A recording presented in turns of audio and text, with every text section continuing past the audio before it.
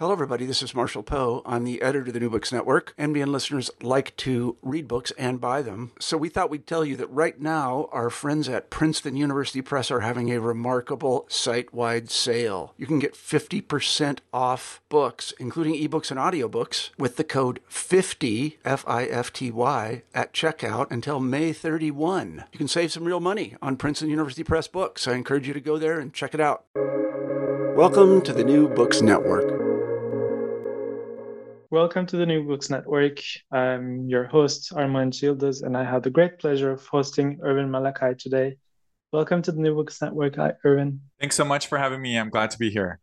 Thanks for being here. Before we jump into your wonderful book, can you tell us a bit about yourself? Absolutely. I'm an assistant professor. No, I'm sorry, an associate. As of recently, an associate professor of German studies at the University of British Columbia. And I'm also the director of the Center for European Studies here at the university. And my area of studies, research and teaching, entails queer studies, German studies, and I focus on media histories, anywhere from the sort of late 18th century to today. And I mean, your book also brings all of these areas together in a wonderful and creative way. Can you tell us, your book is called Anders as the Andern, and it came out of McGill-Queen's University Press this year, right? In 2023. How did your path cross with the film Anders as the Andern? And maybe, like, for those of us who don't know, can you tell us a bit about the film itself? I'd be glad to. So I talk a little bit about the history of my personal history with regard to the film and introduction of the book. So I'm very excited that you are also asking about this. I encountered this film as a graduate student in a PhD program in German studies in a class on Weimar cinema. The film itself was not taught there, but I was doing a little bit of research on another very famous film from the era, The Cabinet of Dr. Caligari. And in some of the readings about Caligari, in particular Konrad Veidt, one of the main sort of performers and very famous performance in the film, I encountered a mention of this film. So it was described as the first film on homosexual rights in the German context, and I believe actually that reference also made it sound like it was the first gay movie ever made. And it turned out that's actually not true at all. But the reference itself made me absolutely curious. As a queer scholar, a person interested in German cinema history, I absolutely became drawn to it. Having said that, I ended up not doing much work on that film in that course, nor have I really encountered much information about it since in my professional path.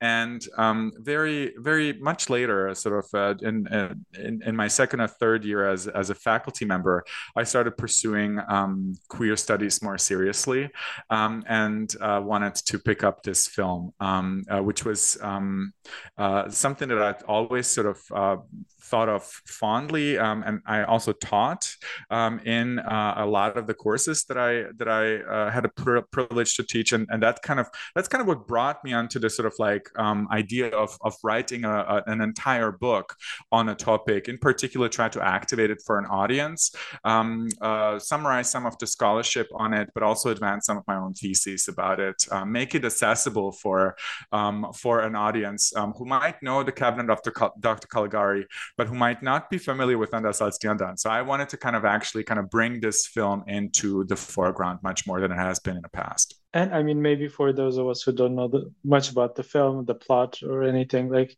what makes this film special?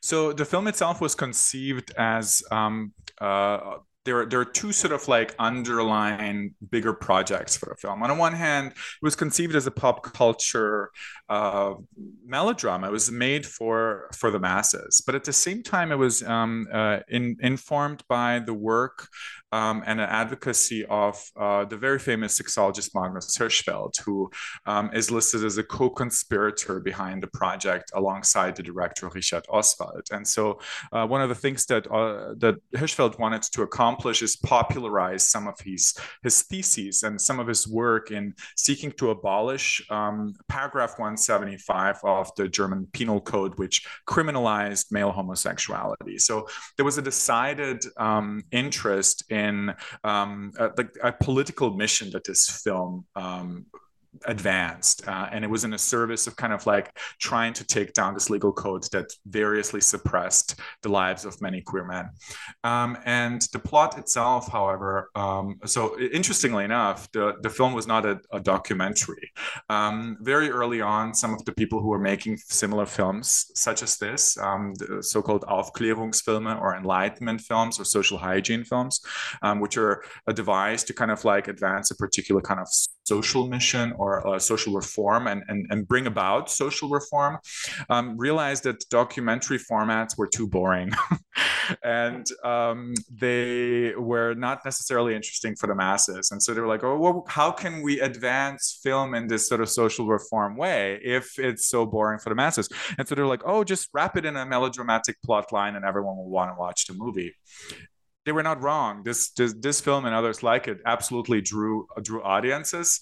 And one of the ways that the melodramatic plot unfolds is that there is a main character who's an established violinist, who's a kind of like a respectable upper middle class citizen, who's a queer individual and who falls in love with one of his proteges. They have a sort of beautiful romance together until they're discovered by a blackmailer who uses paragraph 175 as a way to extort money from them. And so the melodramatic plot line develops from there, and it ends in a very tragic death of the suicide of the protagonist. And the sort of like political mission, Hirschfeld himself plays a role in the film.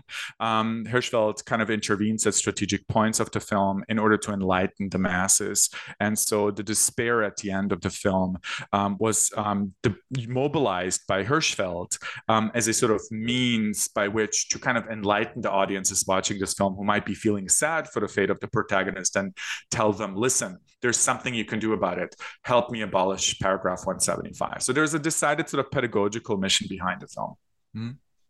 And I mean, like, the film is, I did watch kind of an illicit version of the film before reading your book online. And I mean, it needed a lot of restoration, right? Because of what happened to the film. Can you talk a bit about that history as well? I want to do a justice where it's needed. So there's a couple of institutions and individuals who are doing some remarkable work around it. And first and foremost, the Film Museum in München has been advancing, very important, and has been doing restoration work and has been introducing the film on DVD versions. Now I believe in its fourth edition available that was published or made available just last year in a really crisp, gorgeous new sort of digital like restoration.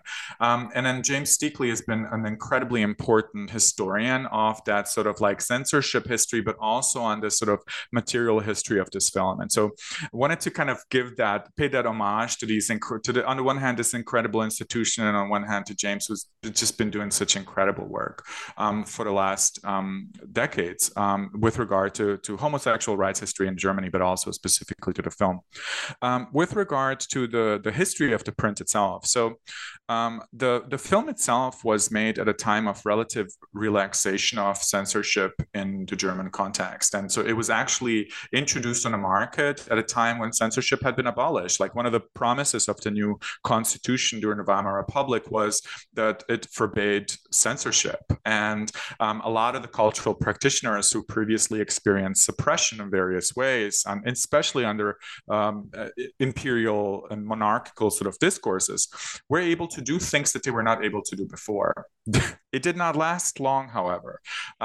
So basically, by 1920, you have the reintroduction of the first censorship clause, and in no small part because of cinema. And so the cinema becomes the sort of first kind of attempt to, and actually a realized attempt to introduce censorship into the public. And so Anders als die Andern was one of the films that was absolutely banned for public screenings.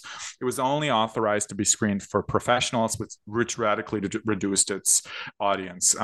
Up until later in the 1920s, when Hirschfeld and Oswald came together again, in particular Hirschfeld, who wanted to repurpose some of the material for another project of his, cuts up the film, makes it into an episode alongside others on sexual practices in the 1920s.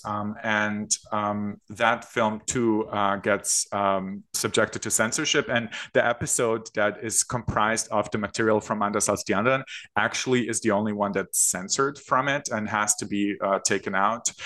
However, before this happens, the material for this travels and is sent in different contexts throughout of East Europe, and especially in a Soviet context. And this small little chopped up episode, of which there's about 28 minutes of runtime, makes it somehow from over St. Petersburg down to Kiev, and there gets sort of subjected to censorship too. It gets transformed into another type of film, and right after World War II, there was sort of like new ways that film travels back to the German context, in particular via some of the sort of like Soviet connections, comes back to the GDR context, and from there gets exposed to new audiences through homosexual rights organizing networks,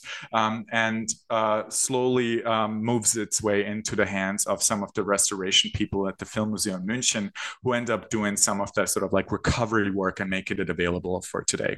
So today we have this fragment of about 28 minutes of runtime that is supplemented with archival material that was including promotional stills, but also some of the material from Hirschfeld's archive that basically comprises about 51 minutes of runtime of a movie that was initially at least double that time.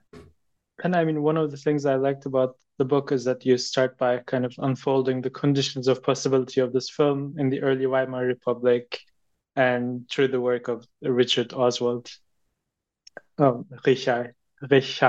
guess. Can you tell us a bit about that as well? So, if I can, I'll start with that question and maybe take it a little bit out of a different direction, because I'm one of the interests that I had with this film was so it's been written about before. It's not like scholars have not written about this film before. I'm very grateful for these studies. I myself published an article on the film long before I would pursue the research on the book. However, when people usually wrote about this text, they always situated it in the history, first and foremost, in the history of the early homosexual rights movement in Germany, which is a really important context for the film.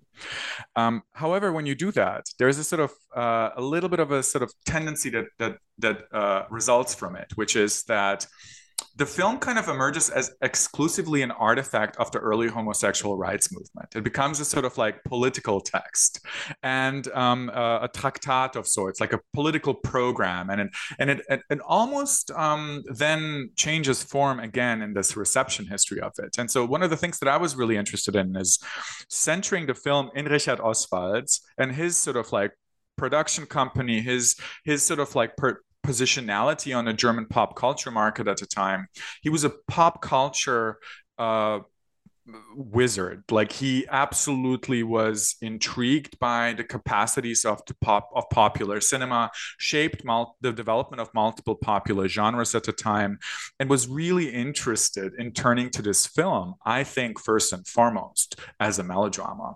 And so one of the things that I was trying to do in sort of like turning to Richard Oswald, centering this film as a melodrama first and foremost, is not to negate the context of the early homosexual rights movement, which is an absolutely important context for it, but also kind of hold space, a substantial amount of space, for the fact that most people who went to see this movie did not go to see it because it was part of the early homosexual rights movement, but because it was a melodrama with an extremely appealing storyline, and because it was on a scandalous topic matter. So people actually went to see this movie for that, not necessarily for the homosexual rights activism that underpins it, although that's an incredibly important component of it. And I mean, the genre of melodrama itself does important work for your argument in the book. Can you tell us a bit about that as well? Absolutely. Thank you so much. So one of the things that I hope I didn't do with the book is sort of critique a little too much the potentials that Hirschfeld saw in cinema for the dissemination of his activist and scholarly work with regard to homosexual rights advocacy. I think the film absolutely conveys quite a lot of information and is aligned with his broader sort of interests to popularize the activism that he was doing and make people inform the public, enlighten the public about lives of queer people, and the sort of rights that need to be in place in order for those queer people to have access to living the same way that their non-queer counterparts have. But to me, there was an unpersuasive and also a really kind of neglectful political mission with regard to how film operates, and how viewership cultures, in particular those of viewers who are tuned to the genre of the melodrama, would kind of engage with the film. And one of the ways that I was trying to sort of interact with Hirschfeld is just, of course, hold on to the context, and then gently move away from it and step a little bit into the direction of early film theory, and scholarship on melodrama and its sort of like audiences effect, and the effect it has on audiences, by way to articulate a potentially different kind of political potentiality for the film that lies in the mournful imagery that the film presents viewers.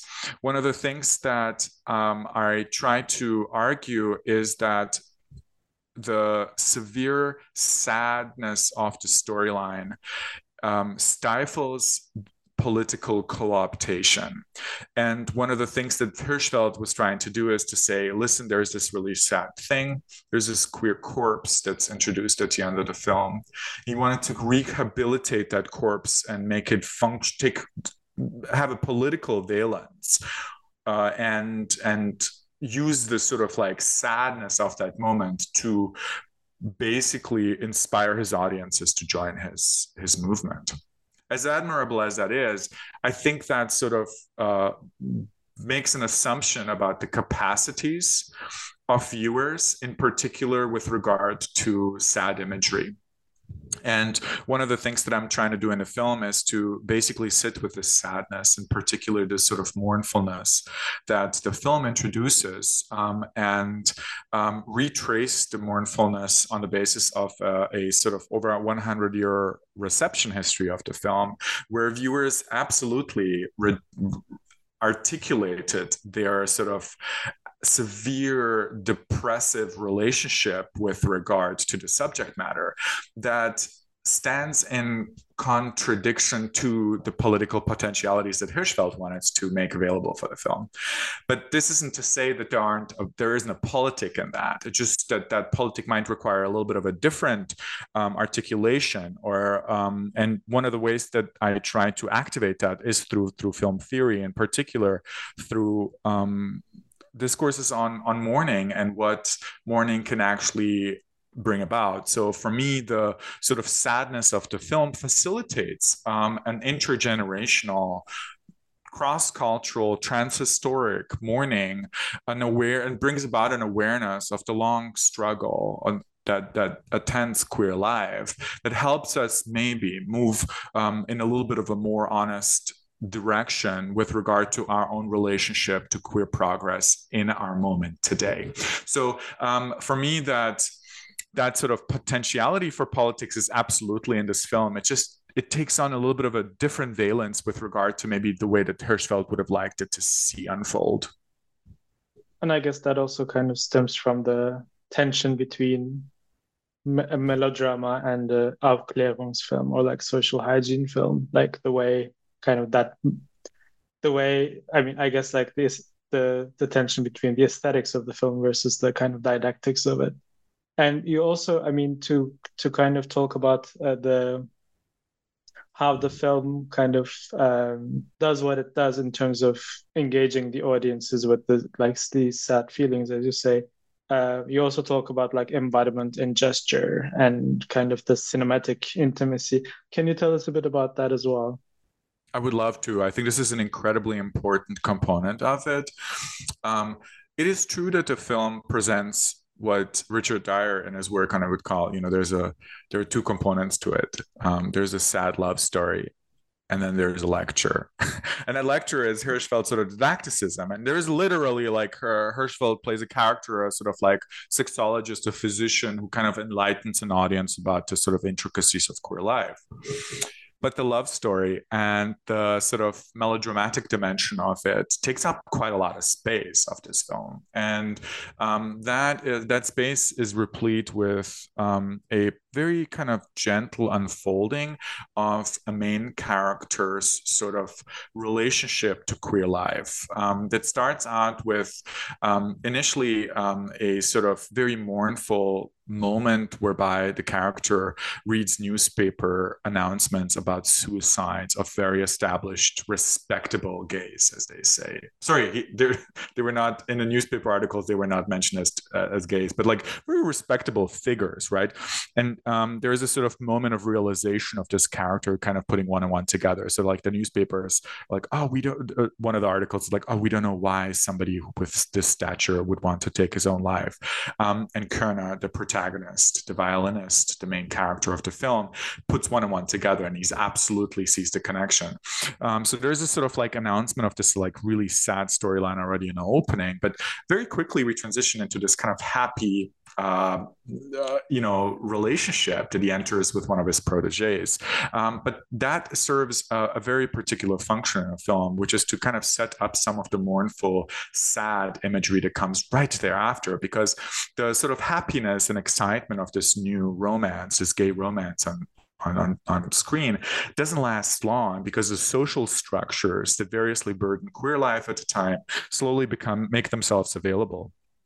And under the sort of like pressure of these social structures, this protagonist's disposition and it registers on the body. And so there is this sort of like actual sort of like physical manifestation of some of this pain of navigating the public life as a queer person of the time that variously shapes how this character carries himself in public, but also how he interacts with all of this information. And so one of the things that I do in the book is I try to retrace through these sort of complicated embodiment structures and performance styles of Konrad Veit, who plays Kerner, the main protagonist. I try to recreate the crumbling, the sort of like slowly dissolving body, mind of the protagonist under the pressures of an anti-queer hetero patriarchy.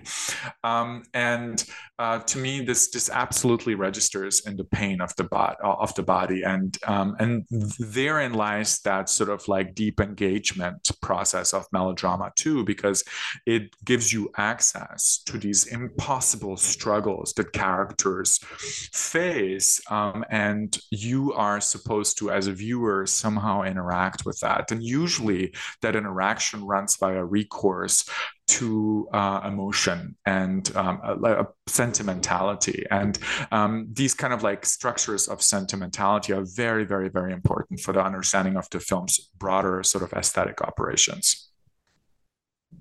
And I mean, that I guess also brings us to the question of, I mean, sad feelings, but also using Heather Love's term, feeling backwards. We already talked about it a little bit, but like, what does this do? Like, what is I mean, you put it very nicely, like what's the political use of the corpse? What's the use of feeling backwards in relation to Anders as the Andern? I am a huge fan of Heather Love's work, and I'm very, very grateful for it. It has, to me, been a really sort of not just a means to understand my own sort of like scholarly interests better, but as a queer person, I find some sort of comfort in the brutal honesty of the work that book in particular advances. And so one of the main ideas within it is that, say in the sort of popular queer imagination, like the popular queer imagination of our sort of like neoliberal North American present, queer optimism and queer progress are incredibly important affective structures that underpin whatever might be characterized as a queer rights movement, in particular in the aftermath of gay marriage, etc. Right? And yeah, and there is a sort of tendency that the attainment of rights is a negation of anti-queerness, meaning that by reaching certain rights, queer people are no longer discriminated against, which is, as we know, absolutely not true. But there is a sort of tendency to valorize progress and the affective structures of progress, which are all in the realm of the positive, and kind of view suspiciously negativity and negative affect. So people who are depressed apparently are not part of sort of like progressivist queer organizing, right? Because they're downers, right? Like and negative affect is, as a sort of depressive force, not a really good thing through which to organize. I mean, through negative affective theories, which have been so incredibly important for me, including the work of Heather Love and others, you realize that that's just absolutely not true, right? That there is actually quite a lot of great political potential within negativity. And that usually so for instance, in Heather Love's conception, one of the sort of notions of feeling backward, which is this sort of like turning to things like melancholia, turning to feelings of depression and sadness and shame, and these kinds of like structures of feeling that are absolutely part and parcel of the queer affective archive today and historically, can be incredibly liberating, in particular because we might be sort of like activating for ourselves a venue to participate in contemporary queer discourses. If you are, like me, a person who is sort of chronic melancholic, like you're absolutely able to see valence in that. And for her work, this means that the sort of queer negativity, in particular sort of structures of mourning, could actually be a means by which to nurture a more honest relationship to our present, so that through kind of like activating and taking serious affective negativity, you're able to see that the world is still an unhappy and a deeply dangerous place for queer people today. And so for me, one of the things that this film does, and one of the theses that I advance in the book, is that watching Anders als die Andern today is a sort of practice of feeling backward and turning to this artifact of sadness and mourning. An artifact of sadness that facilitates mourning today is a means by which we can be reminded of the long struggle for queer rights, but not just queer rights, but that there is this sort of like long journey ahead of us yet to go to reach what we could call queer liberation, which in my perspective has not been reached, especially if you think about queer life on a planetary scale. If you think of queer life in a way that attempts to racializing class struggles that variously inform and still kind of shape queer life today, that the world is indeed in some of the most, quote, progressive, end quote, spaces, still a dangerous world for some queer people. And so I feel like watching Anders als die Andern actually reminds us of that in our most delusional moments of optimism. These sad movies are precisely serving that political function for us as a reminder to keep that struggle strong.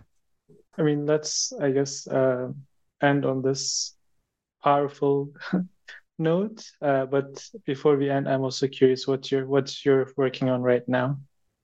What's the next project? Oh, thank you so much. I'm working on a couple of projects. I'm positioning myself as a queer studies person with interests in media studies, but there's a personal project and then there's an academic project. And I mean, to me, those are always both, but in a neoliberal academic landscape, you almost sometimes need these markers.